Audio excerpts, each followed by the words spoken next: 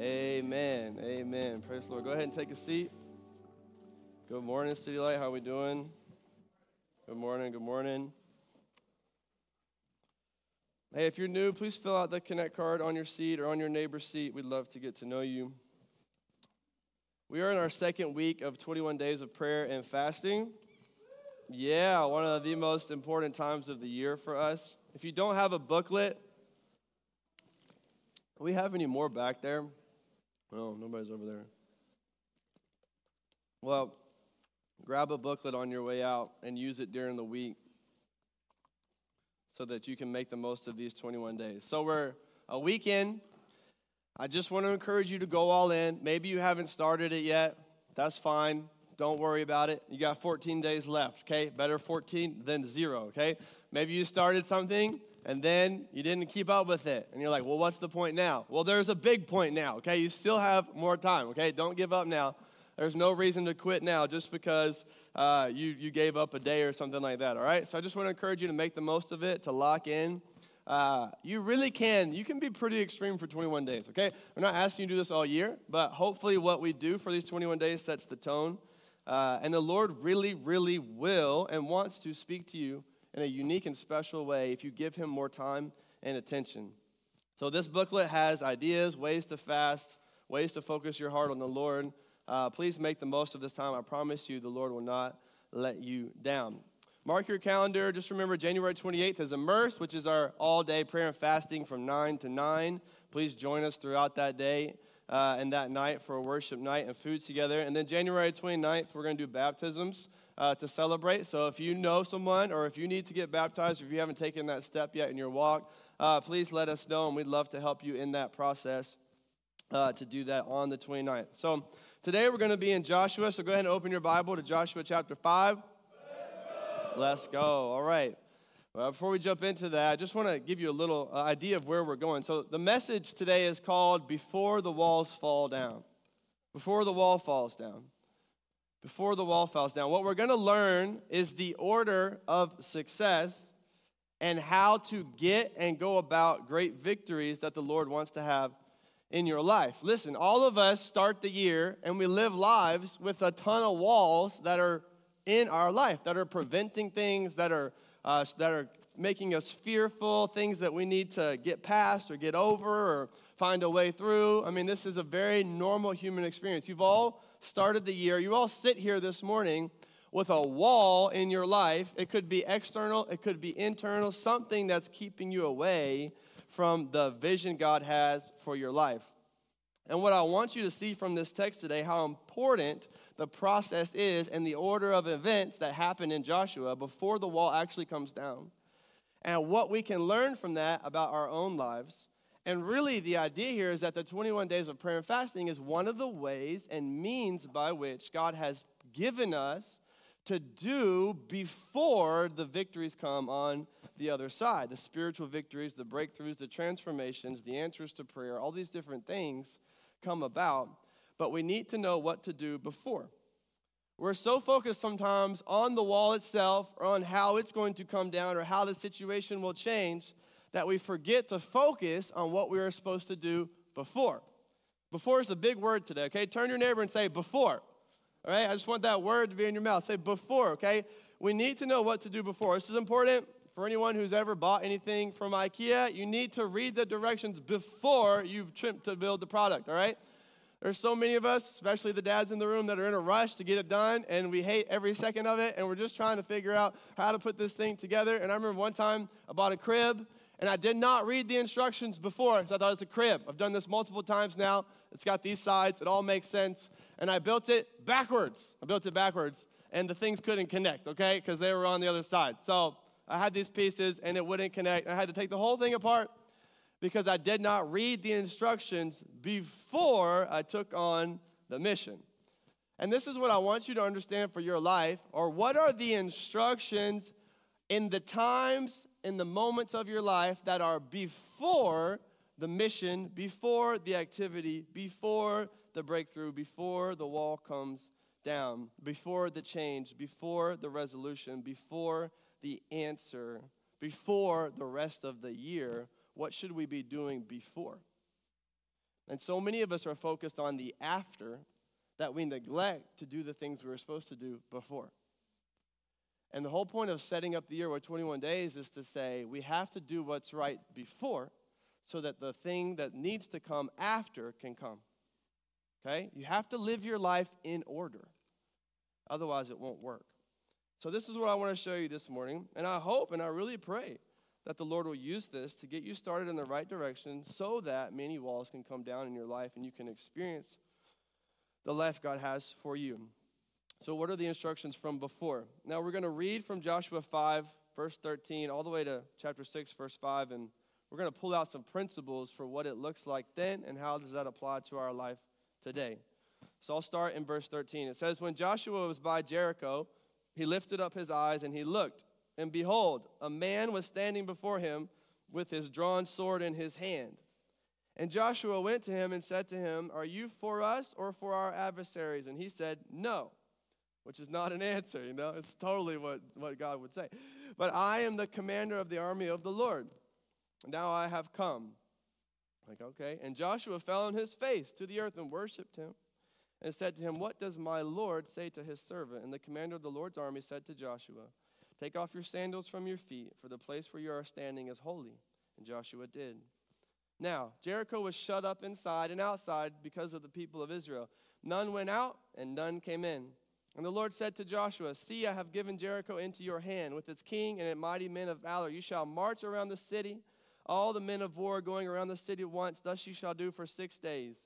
7 priests shall bear 7 trumpets of ram's horns before the ark. On the 7th day you shall march around the city 7 times, and the priests shall blow the trumpets. When they make a long blast with ram's horn, when you hear the sound of the trumpet, all the people will shout with a great shout, and the wall of the city will fall down flat, and the people shall go up, everyone straight before him. This is the word of the Lord, and this is where we're going to stop for today. The context of this story is that Moses has passed off the leadership of Israel to Joshua. During Moses' life, they never actually made it to where they were supposed to go, i.e. the promised land. And this is part of the journey towards that destination and part of the property in that. And so now Joshua comes out of Moses' leadership. He's stepping into this role. And God has promised to give Joshua the land that he promised to Moses to kind of fulfill what God has been doing there. So the first part, one of their main parts of their journey is this big city called Jericho.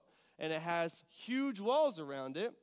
And obviously now they have encountered a great obstacle in their journey to go do what God has wanted them to do and to take the land that God originally promised them. And so now Joshua is the leader of the people of Israel, trying to figure out what to do and how to go about this attack, how to go about this next step in their journey, is now consulting the Lord. And the Lord comes and he gives him this vision, and then he gives him direction, all right? So that's what God is doing. That's the situation that we're seeing here in the time of the people of Israel. And what's important about this passage is because it's the build-up, it's the final scene and the whole stage of preparation. So Joshua 1 through Joshua 5 is a time of preparation. It's doing different things to get you ready for Joshua 6. And so now the last thing we see before the wall falls down is this vision that Joshua gets from God. And so that's important for us to understand because this is essentially the last thing God wanted Joshua to know before he was going to go do and fulfill the promise that he made to him originally. So I'm going to show you 3 different things we see from this passage that you need to be doing also before the wall falls down. The first is this, is that vision before mission. Vision comes before mission. Vision before mission. Joshua gets a vision of who God is before he gets the mission of what God wants him to do. This is very important for our life. Joshua gets a vision of who God is before he gets a mission for what God wants him to do. He gets a revelation before he has a reaction. He gets to see before he has a strategy. He meets the person before he gets the plans. He has a meeting with God before he has a meeting with men. This is the right order. And the vision is not what your life is supposed to be like, okay? This is not how the world would describe vision. It's not a vision of the shot you're about to hit. My golfers, you're supposed to visualize the shot going straight. It never does, but that's what you're supposed to think it's about to do. You're supposed to visualize it, and visualizing is supposed to make it happen, okay? That's a worldly idea of vision. We don't need that kind of vision. We need a vision of God. And some of you are trying to visualize your life that you never caught a vision from God. You're trying to visualize your success. You're trying to visualize the breakthrough. You're trying to visualize the transformation. You're trying to visualize how to move forward. And what you need, instead of visualizing your future, is you need a vision of God. This is the final thing that Joshua gets before he's ready to go do the thing that God wants him to do. He gets a vision of God and what God is like. So the man presented here in the story as the commander of the armies of the Lord is also seen many times in reference in the Old Testament as the angel of the Lord, which is a reference to Jesus appearing before he comes in the New Testament. So it's just Jesus. This is who he's interacting with. This is why it gets clear. You say, how do you know that? Well, part of it is all the Bible study of the commander of the armies of the Lord, being the angel of the Lord. These things are connected. But then the main way you know this is he falls on the ground, he worships him, and the angel doesn't stop him. So you're going to see this all throughout the Bible. You start worshiping an angel, they say, no, don't do that. It's not for me. I'm like you, like I'm not the Lord. And this man, Joshua, gets down, he starts to worship him, and he doesn't stop him, which shows me right away, along with the other context, that this is the Lord. This is Jesus. And so Joshua now encounters a vision of Jesus. What's the vision of Jesus that Joshua gets before he goes into battle? Is it like, we've had these ideas of Jesus before, like my homie Jesus, or Gandhi Jesus, or GQ Jesus, or my best friend Jesus, or my teddy bear hug Jesus, or, meditate Jesus, or all these different ideas we have. No. What's the vision he gets of Jesus before he goes into battle? It's Jesus with a drawn sword. What's that going to do for your spirit before you go into war? This is so important that Joshua needed to see Jesus as he really is before he goes into the mission that God has given him. Before the mission of the battle, Joshua gets a vision of the Lord with a drawn sword. And this changes everything. This is why vision has to come before mission, but often we get this backwards. How many of us do this? We make our plans, and then we pray and ask God to bless them. That's backwards. That's mission before vision. We go out and we do something, and then we ask God to fix it or use it on the back end. We consult after the fact, but we never consulted before the fact. We trusted ourselves to do it, and then we realized how foolish that was, and we asked for mercy. And God is so kind. He comes through. He comes through. Praise God for his mercy, even though we're so foolish. But this is how we go about our life. We orchestrate the details of our lives to try to take down the walls in front of us, but we don't obtain the power of God that we need to do it. We're orchestrating, we're planning, but we're not obtaining the power. Why? Because we never got a vision before we went on the mission. Vision comes before mission. This is a simple reason why you cannot rush into your day. How in the world are you going to go about the mission of your day without first consulting and getting a vision of who God is? This is why it gets very simple. You say, man, I don't experience any peace today. And it's like, well, have you even seen the Lord? That could simply be a part of it, to say vision comes before mission. My order of life is so important in this way. I can't make plans and then ask God to bless them. I need to get a vision of who God is and ask him what the plans are. What does Joshua do? He says, what do you want me to do? As soon as he realizes, oh, it's the Lord. This isn't a man, it's the Lord. He realizes it. There's a moment. And the next thing he says then is, okay, what do you want me to do? What do you want me to do? Vision has to come before mission. This is why we take these 21 days to say, Lord, we certainly have different ideas of what we'd like to do this year, but we're going to start with vision. We're going to start with an emphasis on prayer. We want to see you, and we need you to tell us, Lord, what do you want us to do? What do you want us to do? This requires order in your life. You can't live a life this way without prioritizing time to see the Lord, to hear from the Lord, to get in the Word, to be surrounded by people who love the Lord, to pray. Vision has to come before mission. Otherwise, your life will be lived backwards. So Joshua was there. It says in the text he was near Jericho. It doesn't say what he was doing. I could guess, he's either probably praying, he might be strategizing, he might be getting depressed, looking at the wall and thinking, well, what in the world am I supposed to do? Who knows, but he's there. And the point here is that right as he's looking at the wall, God meets him in that place. And, look at that. God meets him in that place. And this was his final means of preparation. How does the Lord prepare Joshua before he sends him into battle? He gives him his presence. What is God's means of preparation? It's his presence. And here's something for you to write down and consider in your life, is that his presence is our preparation. His presence is our preparation. How does God want me to prepare to go into the battles of my life and to face the walls of my year and to go into these next days and to deal with the enemies in front of me and inside of me? How does the Lord want me to parent and lead and work? How do I prepare for all of these things? His presence is our preparation. God's greatest desire to get you ready is to come meet with you. But you have to be ready to meet with him. So Joshua it's interesting here because Joshua and Moses both had the same means of preparation. You're going to see how their stories join together. Because if you know about the story of Moses, remember God calls Moses from the burning bush. And one of the first things God tells Moses to do is to take off his sandals, for he's on holy ground. And then he calls Joshua, and what is one of the things he tells Joshua to do? Take off your sandals, for you're on holy ground. What else happens? In the story of the burning bush, Moses receives his mission. Take off your sandals, you're on holy ground. You're meeting with the Lord. Here's a vision of who God is. Now here's the mission I want you to go accomplish. Now he looks at Joshua and says, take off your sandals, you're on holy ground. The Lord drawn with a sword. Here's a vision of who God is, and now I'm about to explain to you the mission you're going to go on. In both situations, vision comes before mission. In both situations, Moses and Joshua received their purpose in his presence.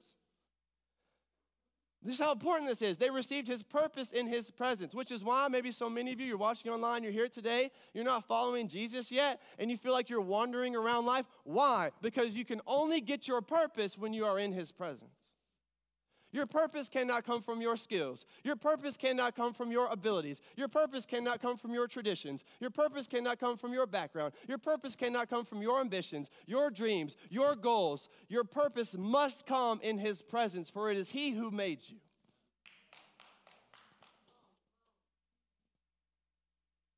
He designed you. How in the world would you find out how you're supposed to live apart from the one who made you?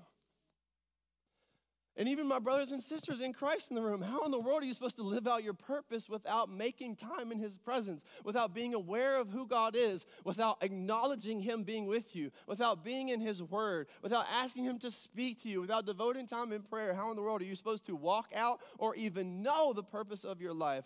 If Moses gets his purpose in his presence, and if Joshua gets his purpose in his presence, how in the world will we be any different? Some of you aren't walking out the mission because you never took time to get the vision. And you're walking around purposeless and aimless because you don't give time for his presence. Let me tell you something about your life. Your life will be purposeless and powerless if it's presenceless. And I made that last word up, but it's there and it fit, okay? It's like, sometimes Dr. Seuss got to make things up to make it rhyme, okay? So here I am. Your life will be purposeless and powerless if it's presenceless. Which is why, once again, not only these 21 days, but we take a significant portion of time throughout the year and different times in the year and weekly to gather in his presence, to fix our eyes on him. And so it should be with us. So maybe the first point is teaching you that you've been living your life backwards and you're putting mission before vision. But the thing that comes before the wall falls down is vision of God before the mission from God. So put your life in order. Get the preparation God wants for you. Receive the power and purpose from his presence. Okay, the second thing we see here is spiritual before physical. What are some instructions before the wall falls down? What are some of the realities at play? Well, this is important. And this goes along with the first point. Before the wall falls down, we have to see what is really going on. Okay? What's really going on in my heart? Why is that struggle so deep? Why is it so real? What's really going on in the life of my friend or family member? Why is that wall so high? What's really going on? What's really going on in my life, in my situation, in my surroundings? What's going on in the kingdom of the world? What's the battle with the world and what's going on with the kingdom of God? Where is the real problem? Where is the real power? And listen, this is so important because the world you live in places these things in opposite order and probably puts the spiritual even farther back. But at the very least, the world you live in is going to prioritize the physical and is going to either neglect or make fun of or give real little devotion to the spiritual. So you're living in a world that says physical first, spiritual second, or like third, fourth, fifth, sixth, you know? That's the win. That's the sea you swim in. But it goes the other way around. The world really works the other way around. Both these elements matter, but the Lord's going to give you a priority. Say spiritual before physical. There is a spiritual underlying issue in everything going on in the world. Everything is spiritual, even if it involves being physical. The real problems are spiritual. That's why Paul says we do not fight with flesh and blood. That's why Paul says we also, we bring down weapons of righteousness to take our spiritual weapons. This is the reality before us, is that when we think about what's going on in our life, what's going on ahead of us, what are the walls that we need to see come down, what are the things we'd like to see transformed, what are the breakthroughs that we'd like to have, what do we want, what does God want us to do, what does this look like? We get it wrong if we don't put the spiritual before the physical. We have to discern what's really going on here. I should ask that question a lot. What is really going on here, and what is really going on with me? He's going to teach us this throughout this passage. A commentary I read said it this way: spiritual concerns, not military preparations, were to be of first importance to the Israelites in their task ahead. This principle, of course, is one that stands today. God wants our undivided loyalty and holiness. Spiritual before physical. Why do you think the Lord meets Joshua and tells him to take off his sandals, his shoes, because he is on holy ground? What does God confront Joshua with before he sends him on a mission he can see? He confronts him with his holiness and says the first thing you need to understand is the spiritual reality of holiness. The first thing you need to understand is who I'm really like. You need to see what's really going on here. You need to see what I'm really like. You need to open your eyes to the spiritual realm. And you cannot have discernment in the spiritual realm if you live with your mind constantly in the physical realm. You cannot. And you need discernment in the spiritual realm. Think about it this way. Just simply put, things that are spiritual live forever. Things that are spiritual have more force. They have more longevity. They have more impact. They have more effect. And here's something for you to understand for your life. So Joshua meets with the Lord. God's holiness is revealed to him. An act of worship takes place. Joshua bows down before him. And then he gets sent on his mission. Here's something for you. You cannot take the battleground if you have not been on holy ground. You should live by this. You cannot take the battleground if you have not been on holy ground. What is God's preparation for Joshua to go into battle? It's for him to meet the Lord and be confronted with his holiness. Before you put on your shoes for war, you better take them off to worship, is the point. Some of you are strategizing when you ought to be worshiping. Some of you are planning when you ought to be praying.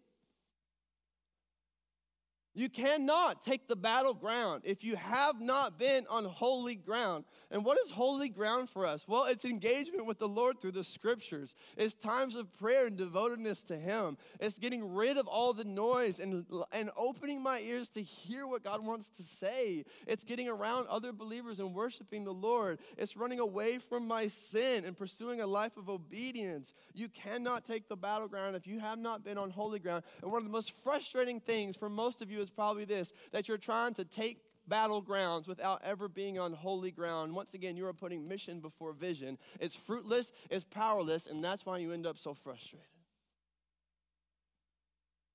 How in the world are you going to take battlegrounds that involve spiritual realities, that involves powers that work way beyond your capacity? How in the world are you going to take battlegrounds in the spiritual realm if you haven't been on holy ground to receive spiritual weapons? Think how foolish it is. It's like if you gave Joshua a water gun. We're like, okay, go fight, man. But that's what you're doing. That's what I do. Every day that I neglect holy ground, I'm basically taking, a water gun to a gunfight. I use my worldly means, my worldly intellect, my worldly resources, my worldly strategies to bring about spiritual realities, to take down strongholds, to deliver, to see miracles, to transform, to see breakthrough, to change lives, to save souls. My money can't save a soul. Your intellect can't change a heart. You cannot take battleground if you have not been on holy ground. And you cannot win the real world if you don't fight with the real weapons. Some of you are planning, you ought to be praying. And that's part of the point here. Spiritual comes before physical. A simple thing, this, is you cannot win the game if you don't put in the practice. You see what I'm saying? How crazy would it be? Okay, I have a kindergarten team and a second grade team. All right, so my kids are on those teams. And this is how it always goes with those. You parents know. We don't have enough coaches to coach, and if we don't coach, nobody can play basketball, You're just like, all right, cool, I'll coach, So I'm coaching a little basketball team with kindergartners and second graders, and they're back-to-back, and it's quite the operation, It's just an interesting thing. I'm, learning a lot. But you realize, especially at that age, how much they don't know, and how incapable they are of succeeding, without guidance. I mean, they're just awful. I mean, they're just not very good. And, they don't even, they're learning the names of the lines, You're like, what's the line over there? Like, we do that in practice. The sideline, baseline, free throw line, trying to help them learn, okay? They just pick up the ball and run like this. They just run around. I'm like, guys, it's not football. This is not football. One kid, instead, when the pass comes to him, he just hits it. I say, it's not volleyball, bro. Like, we're not playing volleyball. I have so many examples for them. They'll do defensive slides, but they'll just prance around, like it's not the ballet, bro. We're not at the ballet. You guys look like ballerinas out here. Like, what is going on with you guys? They would not win a single game if we just went out there today, They would not. But we've done 2 practices, and you know what? Hey, they've made a little progress. And if they keep practicing and keep practicing and keep practicing, sooner or later, they'll start passing the ball chest high. They'll start shooting with the right form. They'll start understanding how the game works around them. They'll stop running with the ball like it's a football. They'll stop slapping it like a volleyball. And they'll stop dancing like ballerinas while they're out there. Eventually, if we practice. But if we don't put in the practice, we can't expect to see any results in the game. This is so important for your life because so many of you are expecting winning results in the game without putting in the practice. You're expecting to take battlegrounds without ever being on holy ground.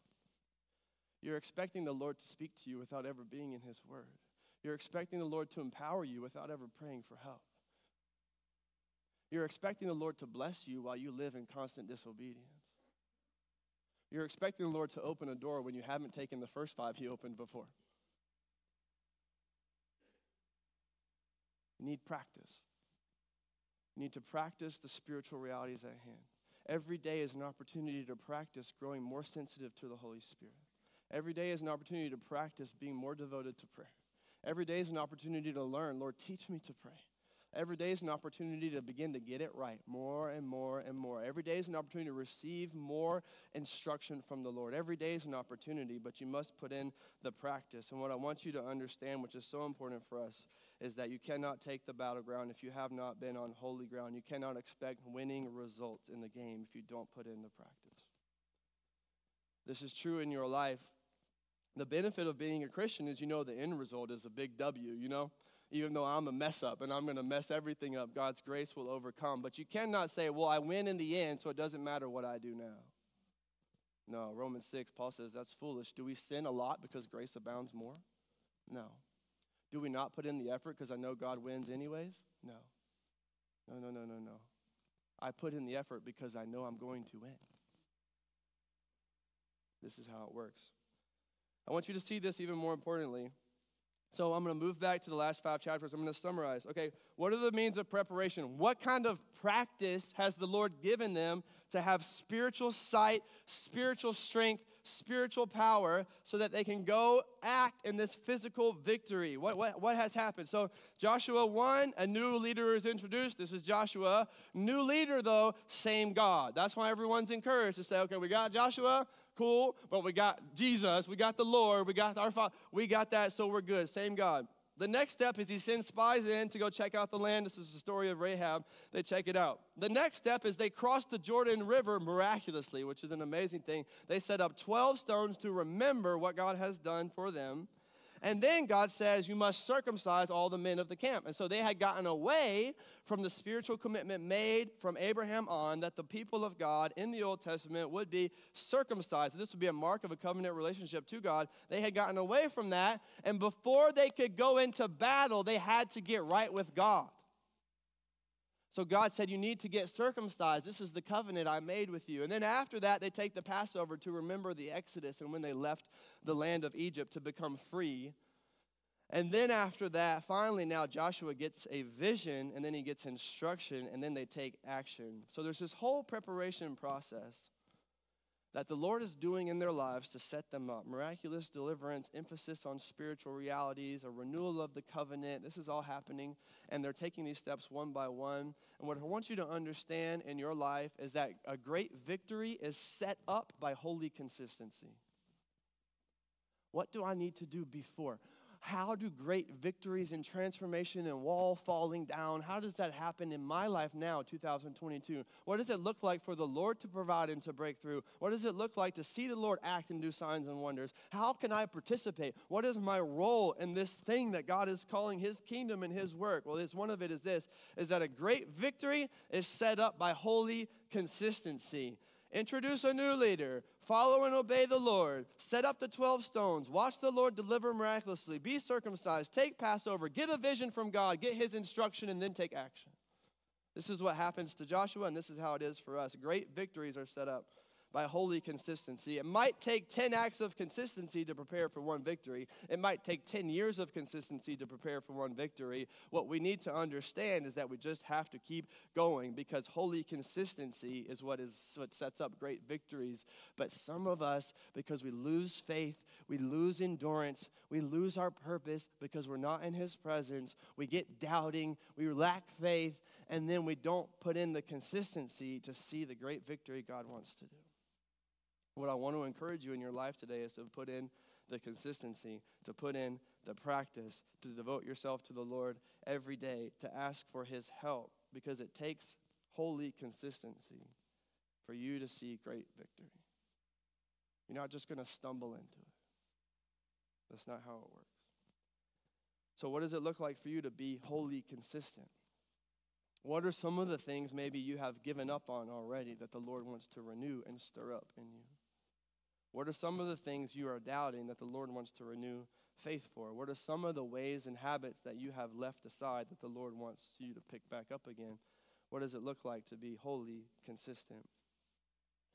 So that's the second thing, spiritual before physical. The final thing is this, clarity before crazy, all right? You're like, what does that mean? Here's what it means. Here's what it means. You need clarity from God so you can have conviction and courage to do what is crazy to men. You need clarity from God so you can have the conviction and courage to do what is crazy to men. This is so important. I'm going to say it. You need clarity from God. Why? So you can have conviction and courage. Why do you need conviction and courage? Because he's going to ask you to do what's crazy. And if you don't have clarity, you won't have conviction and courage. And if you don't have conviction and courage, you won't do what is crazy. And if you don't do the crazy thing God asked you to do, then the wall never falls down. You see, what? The wall falling down is on the other side of them looking foolish. The wall falling down is on the other side of ridiculousness. The wall falling down is on the other side of craziness. You see what happens? These instructions are wild. They're going into battle, and he's like, yo, put the worship leaders up front. Get DDA up here, bro. He sing his way around, you know. I want my soldiers to walk around quietly. And I want some fellas to grab some trumpets. Like what? You know, we read the Bible as if we're so spiritual, like, oh, of course I trust God to do that. These instructions are crazy. We're going to go into battle. We're going to take the city. Yeah, okay. Here's the plan. Just walk around. Just take a lap. Take a lap. Just take a lap. And, you know, put the soldiers in the back, okay? Get your drummer. Get your bassist, okay? Put them in the front. Albert's like, oh, they're going to die first. They're going to die first. Tough. It's tough for them. No, he's like, this is the way I want you to do it. And I just want you to sit for a moment and think about, okay. These instructions don't make any sense, okay? Just like IKEA. They don't make any sense. Now, I don't know how to use them. And if I act on these instructions, I will look foolish to them. I mean, imagine you have to play this out. They're walking around the city for 7 days. Every day, the people in the city can see them. If I was there, I'd be like, I'd just be laughing, you know? Like, they don't know God's all, you know, they're not ready for that. And they're just walking around and be like, boo, you know? You know, get your steps in today. What does your Apple Watch say? You know, like, they would be mocked. They would be mocked. Can you imagine after like the third day, you just kind of be like, what are we doing? They're looking around to each other, you know? Let's get real. This is what you and I'd be like, what are we doing? Let's get this Joshua guy out of here. He's got the dumbest ideas, you know? Like, this doesn't work. And you know how often you and I feel just like that? To say, the Lord has given us instructions, and the world's like, that's crazy. And they start mocking and say, oh, you look so foolish. And then you do look foolish. And then you're walking around 3 days, 10 years of your life. You haven't seen the resolution yet. You still look foolish. You're on the 4th day, the 5th day, the 4th year, the 5th year, trying to pray your way to victory. And the Lord hasn't answered yet. And people start to say, just like with Noah, that fool's building an ark. What kind of dummy would do that? See how many times in scriptures God tells you to do something crazy? Noah built an ark for 100 years. And every day people made fun of him. Every day. So why would you do that? That's crazy. Why would your plan be to walk around the city? That's crazy. Can you imagine Joshua taking this plan to his soldiers and his leaders? Okay, everybody gather around. They're ready. Yeah, we're going to take the promised land. Okay, what's the Lord going to do? Is he going to like shoot lightning bolts out of the sky? Like, what's he going to do? He's like, okay, here's the plan, guys, fellas, my strong soldiers. Here's the plan. All right, we're going to walk around the city. Okay, then what? Then we're going to walk around it again. Okay, what are we going to do after that? We're going to walk around it again. Okay, what next? And then we're going to walk in, and then again. Okay. That's weird. Then what? Then we're going to blow some trumpets. Then what? Then the wall's going to fall down. You're like, what? What? Get in Joshua's shoes for a second. That whole place isn't like filled with faith. Like, oh, yeah, you know, like, yeah, the Lord can do that. They're just like us. Like, that's the dumbest plan I ever heard. Like, why would you do that? And they're walking around. Imagine Joshua. And so they get to Joshua, and he tells them this. He's like, okay, we're going to blow some trumpets. The wall's going to fall down. And I imagine they look at him, and they say, who told you that? This is where vision comes in. Who told you that? Who told you to walk around the city and blow some trumpets? Was that Gandhi? Is this the way of peace? Are we setting a peace treaty? Who told you that? Was that Rihanna? Are we singing a song? Are we making a new song? What kind of person would give you that kind of advice? And he says, I saw the Lord with a sword drawn, ready to fight. That's who told me that. Whoa. Who told you that? The Lord. What did he look like? He didn't look meek and mild. He had a sword drawn, and he was ready to fight. That's who told me that. He said to walk around the city because the Lord's going to fight for you. Some of you have this domesticated view of Jesus, where you think the being in his presence is goosebumps and good vibes, where I just want to feel good and have some spiritual energy. Jesus gives me big hugs and takes away my anxiety and helps me feel secure, which certainly he does those things. He's very wonderful and kind and gracious to us, 100%. But there's also a Jesus with the drawn sword, ready to fight. And some of you are taking your meek and mild Jesus, which is beautiful and wonderful, but you've missed the war Jesus. And you thought his presence was just good vibes when his presence is preparation for battle.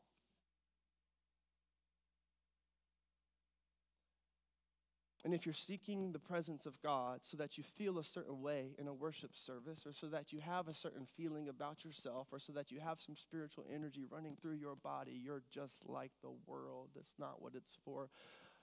The presence of God is preparation for the battles ahead. It's training. This is what he says. Who told you? Who told you that? And he says, the Lord drawn with the sword. And think about that in our life. You say, oh, you can't, you have to be pure. You can't have sex before marriage. And you say, who told you that? You look foolish. That's stupid. Why would you live that kind of way? Who told you that? You say, well, the one who made my body, that's who told me that. You say I should just do whatever I want. Who told you that? TikTok. For real, you laugh, but so now I can choose. I can either live according to TikTok or live according to the maker of my body. Who told you that? The Lord said, deny yourself. Take up your cross and follow me. If you lose your life, you will save it. So you walk around giving your life away. He said, if you get hit, man, turn the other cheek. If somebody asks you to go 1 mile, take 2. Totally just give your life away. Don't look out for yourself. Give your life away. Somebody says, who told you that? Who told you should keep making so many sacrifices? Even Christians will tell you this. Why would you be so extreme? Why would you be so crazy? And then you think, who told you to live that way? And you say, man, the Lord, the maker of heaven and earth, the one who made me, knows how my life should go. You say you should take a comfortable route. Who told you that?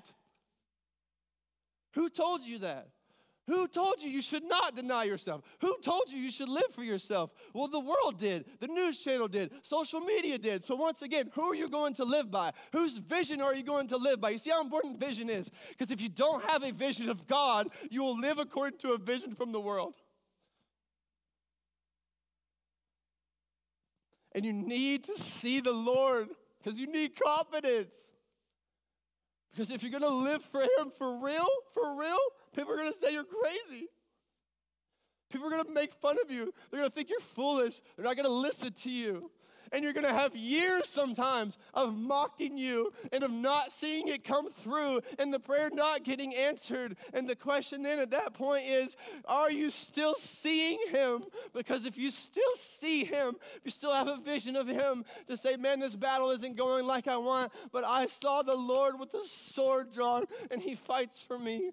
This battle in this way isn't going how I want, but I saw the Lord dying on the cross who shed his blood for me. I can trust him. This battle or this way isn't going how I want. I haven't got the answer yet, but I saw an empty tomb, and the Lord is alive today.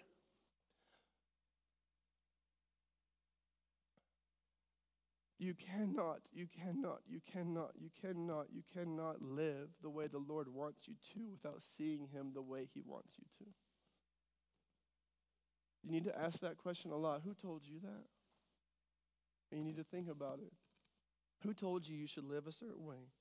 Who told you should be so crazy? Who told you this was the best way to be happy? Who told you this was the best way to be successful? Who told you that if you get more, you feel better about yourself? Who told you these things? And if you don't have a vision of God for what he really is, then you will believe the vision from the world. And you will not have the courage or the conviction to do what is crazy. And if you don't do what is crazy, the wall will not fall down. This is important. Clarity before crazy. You need clarity from God so you can have conviction to do what's crazy before men. Here's something else that you need. Preparation is needed because patience is required.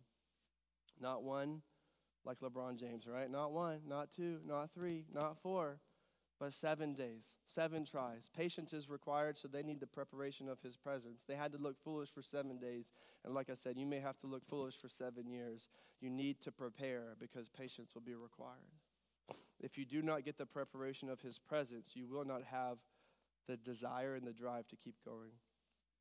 All right, the final thing I want you to see here from this passage is from the verse 1 in chapter 6. It says here, in some versions I like this phrasing, Jericho was tightly shut up. It says nobody went in or out, right? It's sealed. It's tightly shut up.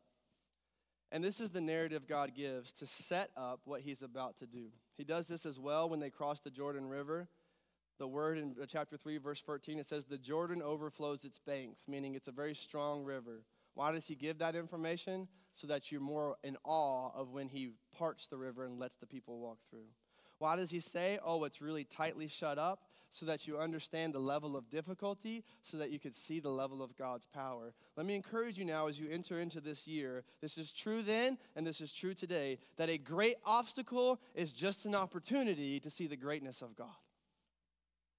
Oh, come on. A great obstacle is just the opportunity to see the greatness of God. The wall might be tightly shut up. It might be hard to get in. The difficulty level might have ramped up 10 times.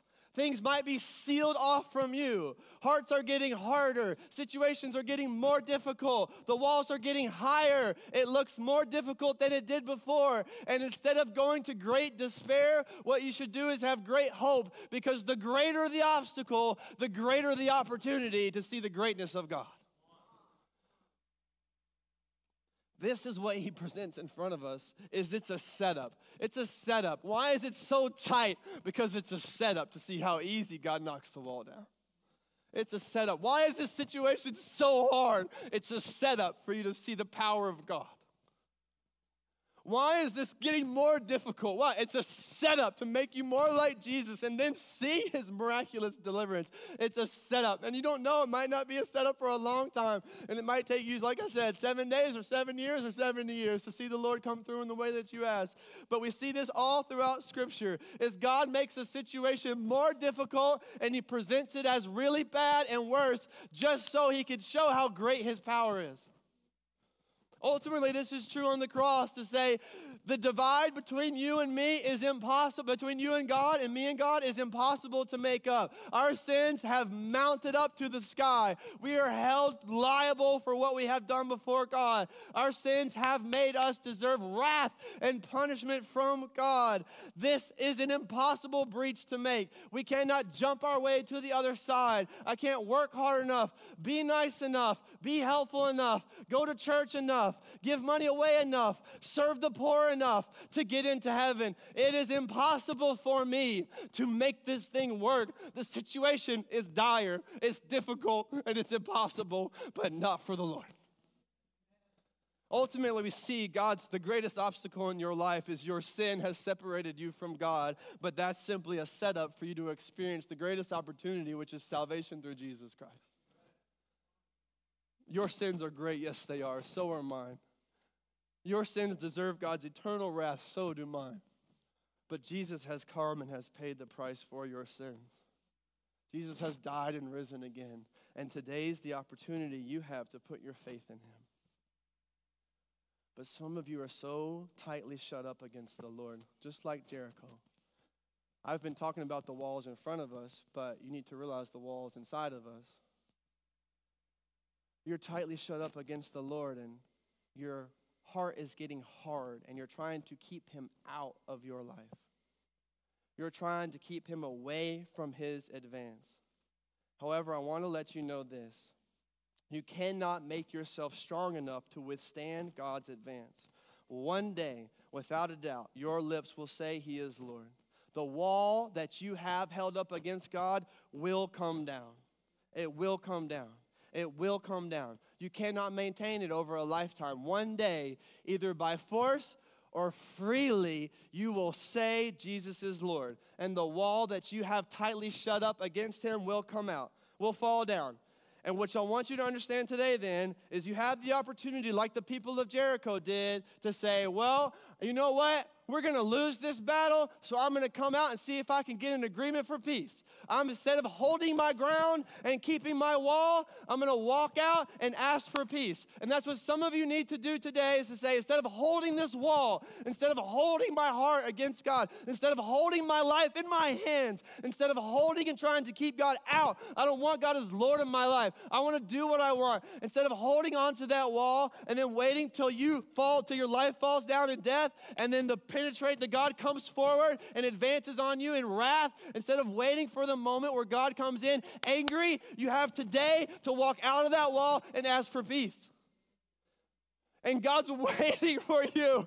He has a peace agreement already made ready. There's a peace treaty between you and God. His name is Jesus. And if you'll come out from behind that wall, you can have peace with God and you can have eternal life in His presence. So today's the day I encourage you to come out from behind that wall. Stop holding it, because one day it will come down. And I want it to come down now while you can do so freely, instead of later when He comes by force.